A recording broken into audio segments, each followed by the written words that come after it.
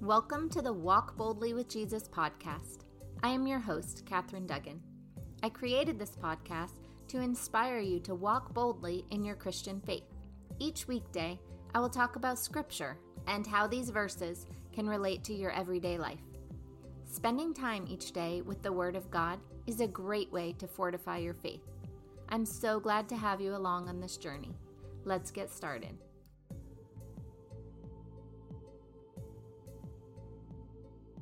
The title of today's episode is God Is Our Refuge. The scripture verse is Psalm 46, verses 1 to 3. God, you're such a safe and powerful place to find refuge. You're a proven help in a time of trouble, more than enough and always available whenever I need you. So we will never fear, even if every structure of support were to crumble away. We will not fear, even when the earth quakes and shakes, moving mountains and casting them into the sea. For the raging roar of stormy winds and crashing waves cannot erode our faith in you. Pause in His presence. Today we are praying for those with mental health challenges. This covers a wide range of things. It seems mental health challenges are everywhere these days. The world can be a pretty scary place at times. However, in the last few years, I would say it has gotten particularly scary. Most people were pretty anxious during the 2020 pandemic. Everything was so uncertain, and the news was not very helpful. I am not generally an anxious person.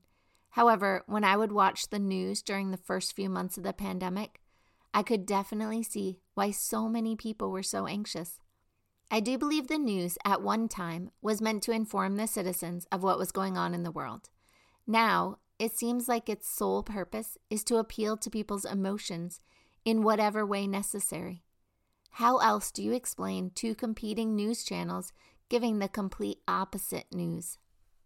The key to us staying sane in this crazy world is to keep our eyes fixed on Jesus. Whenever I say that, I am reminded of the scene in Matthew 14, 22-23, which was depicted on the series The Chosen, where Peter steps out of the boat to walk on the water to Jesus. Peter is doing great and actually walking on water while he is looking right at Jesus. However, as soon as he turns away, as soon as he looks at all the chaos around him, he starts to sink, and Jesus reaches out and saves him. It is when we take our eyes off of Jesus that things start to go awry. The first line of this verse states, God, you're such a safe and powerful place to find refuge. God is our refuge. We can always turn to Him, no matter what we are going through, even if it's something you think He would be disappointed in you for doing. Turn to Him. It says in the Bible that God would rejoice more in heaven over one sinner who repents than the 99 righteous who don't need to repent. We will worry less when we realize we don't have to be perfect to go to God. We can go to Him always, no matter what we have done. Thinking we have to be perfect to come to God is something the enemy wants us to think. He wants you to think you aren't good enough to talk to God because he knows how powerful you will be when you turn to God and allow Him to help you.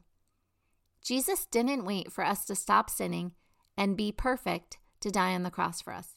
He died on the cross for us while we were still sinners. No matter what you are feeling or thinking, you can bring it to God. He is our refuge. There will never be a time here on earth where you cannot go to the Father and ask Him for help. He loves when His children come to Him and ask for help. The next line says, you're a proven help in times of trouble, more than enough and always available whenever I need you. This reaffirms what I just said. God is available whenever you need Him. It also says you are a proven help in times of trouble. If you look back over your life, I bet you will be able to see this statement is true. Can you look back over your life and see all the ways God has helped you in the past? Can you see that He has proven time and time again that He is a great help in times of trouble? When you call upon him, he will be there. I like how the verse specifies that God is more than enough. Sometimes I think we forget this. We don't bring things to him because we think they are either too big and we can't see how he might make them happen, or they're too small and we don't want to bother him with it. Neither of these is true. Nothing is too big or too small from God. God wants us to bring everything to him.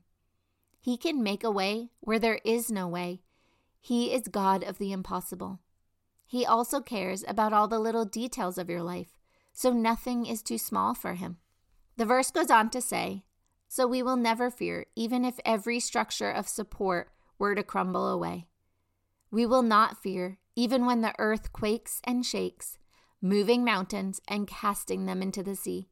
For the raging roar of the stormy winds and crashing waves cannot erode our faith in you."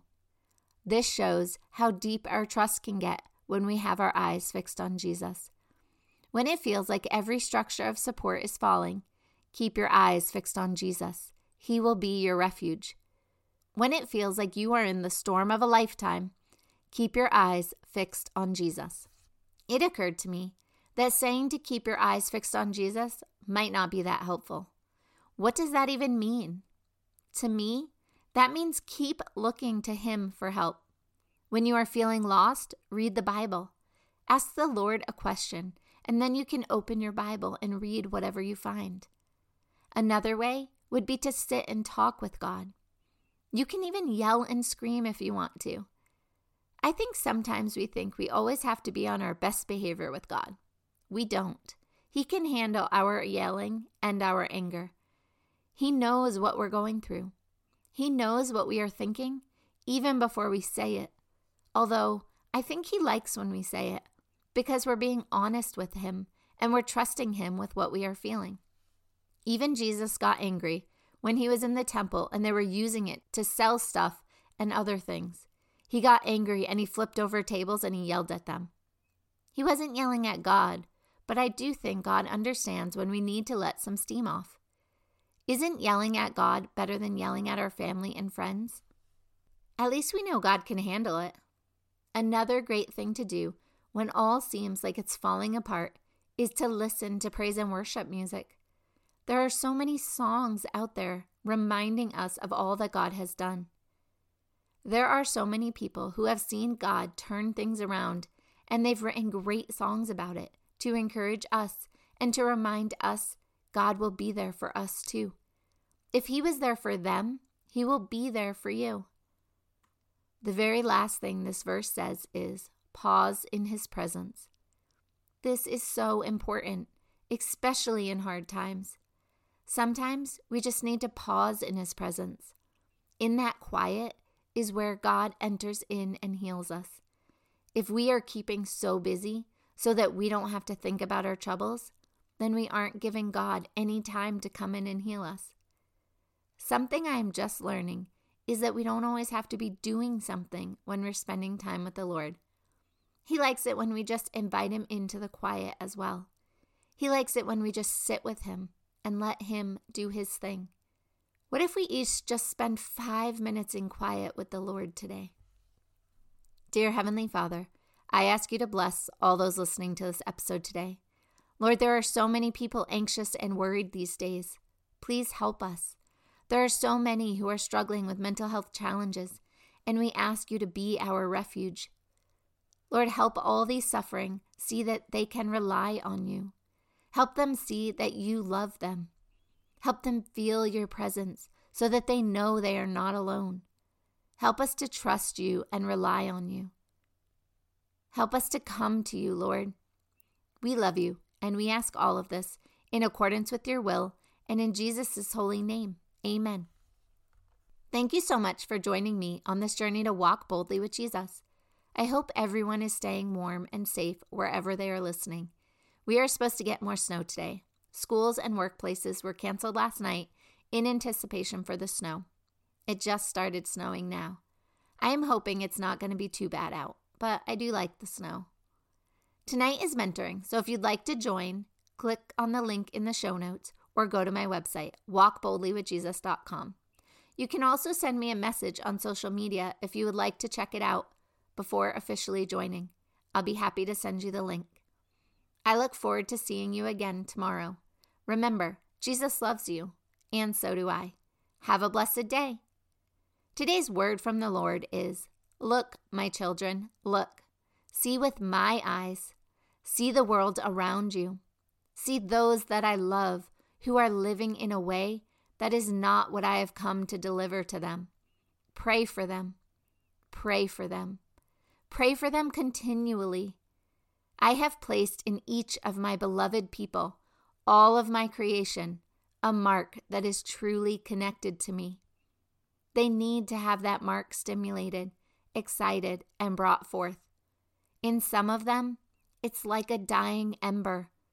I need you with the gift of the Spirit to breathe on that, to breathe new life on that the ember will not go out, that the ember will become a flame. I need you to see my people in a way you have not seen them before, and I alone can give those eyes to see. I alone will give you a heart to feel. I alone will give you the grace that your will say yes, because you will feel my love for them.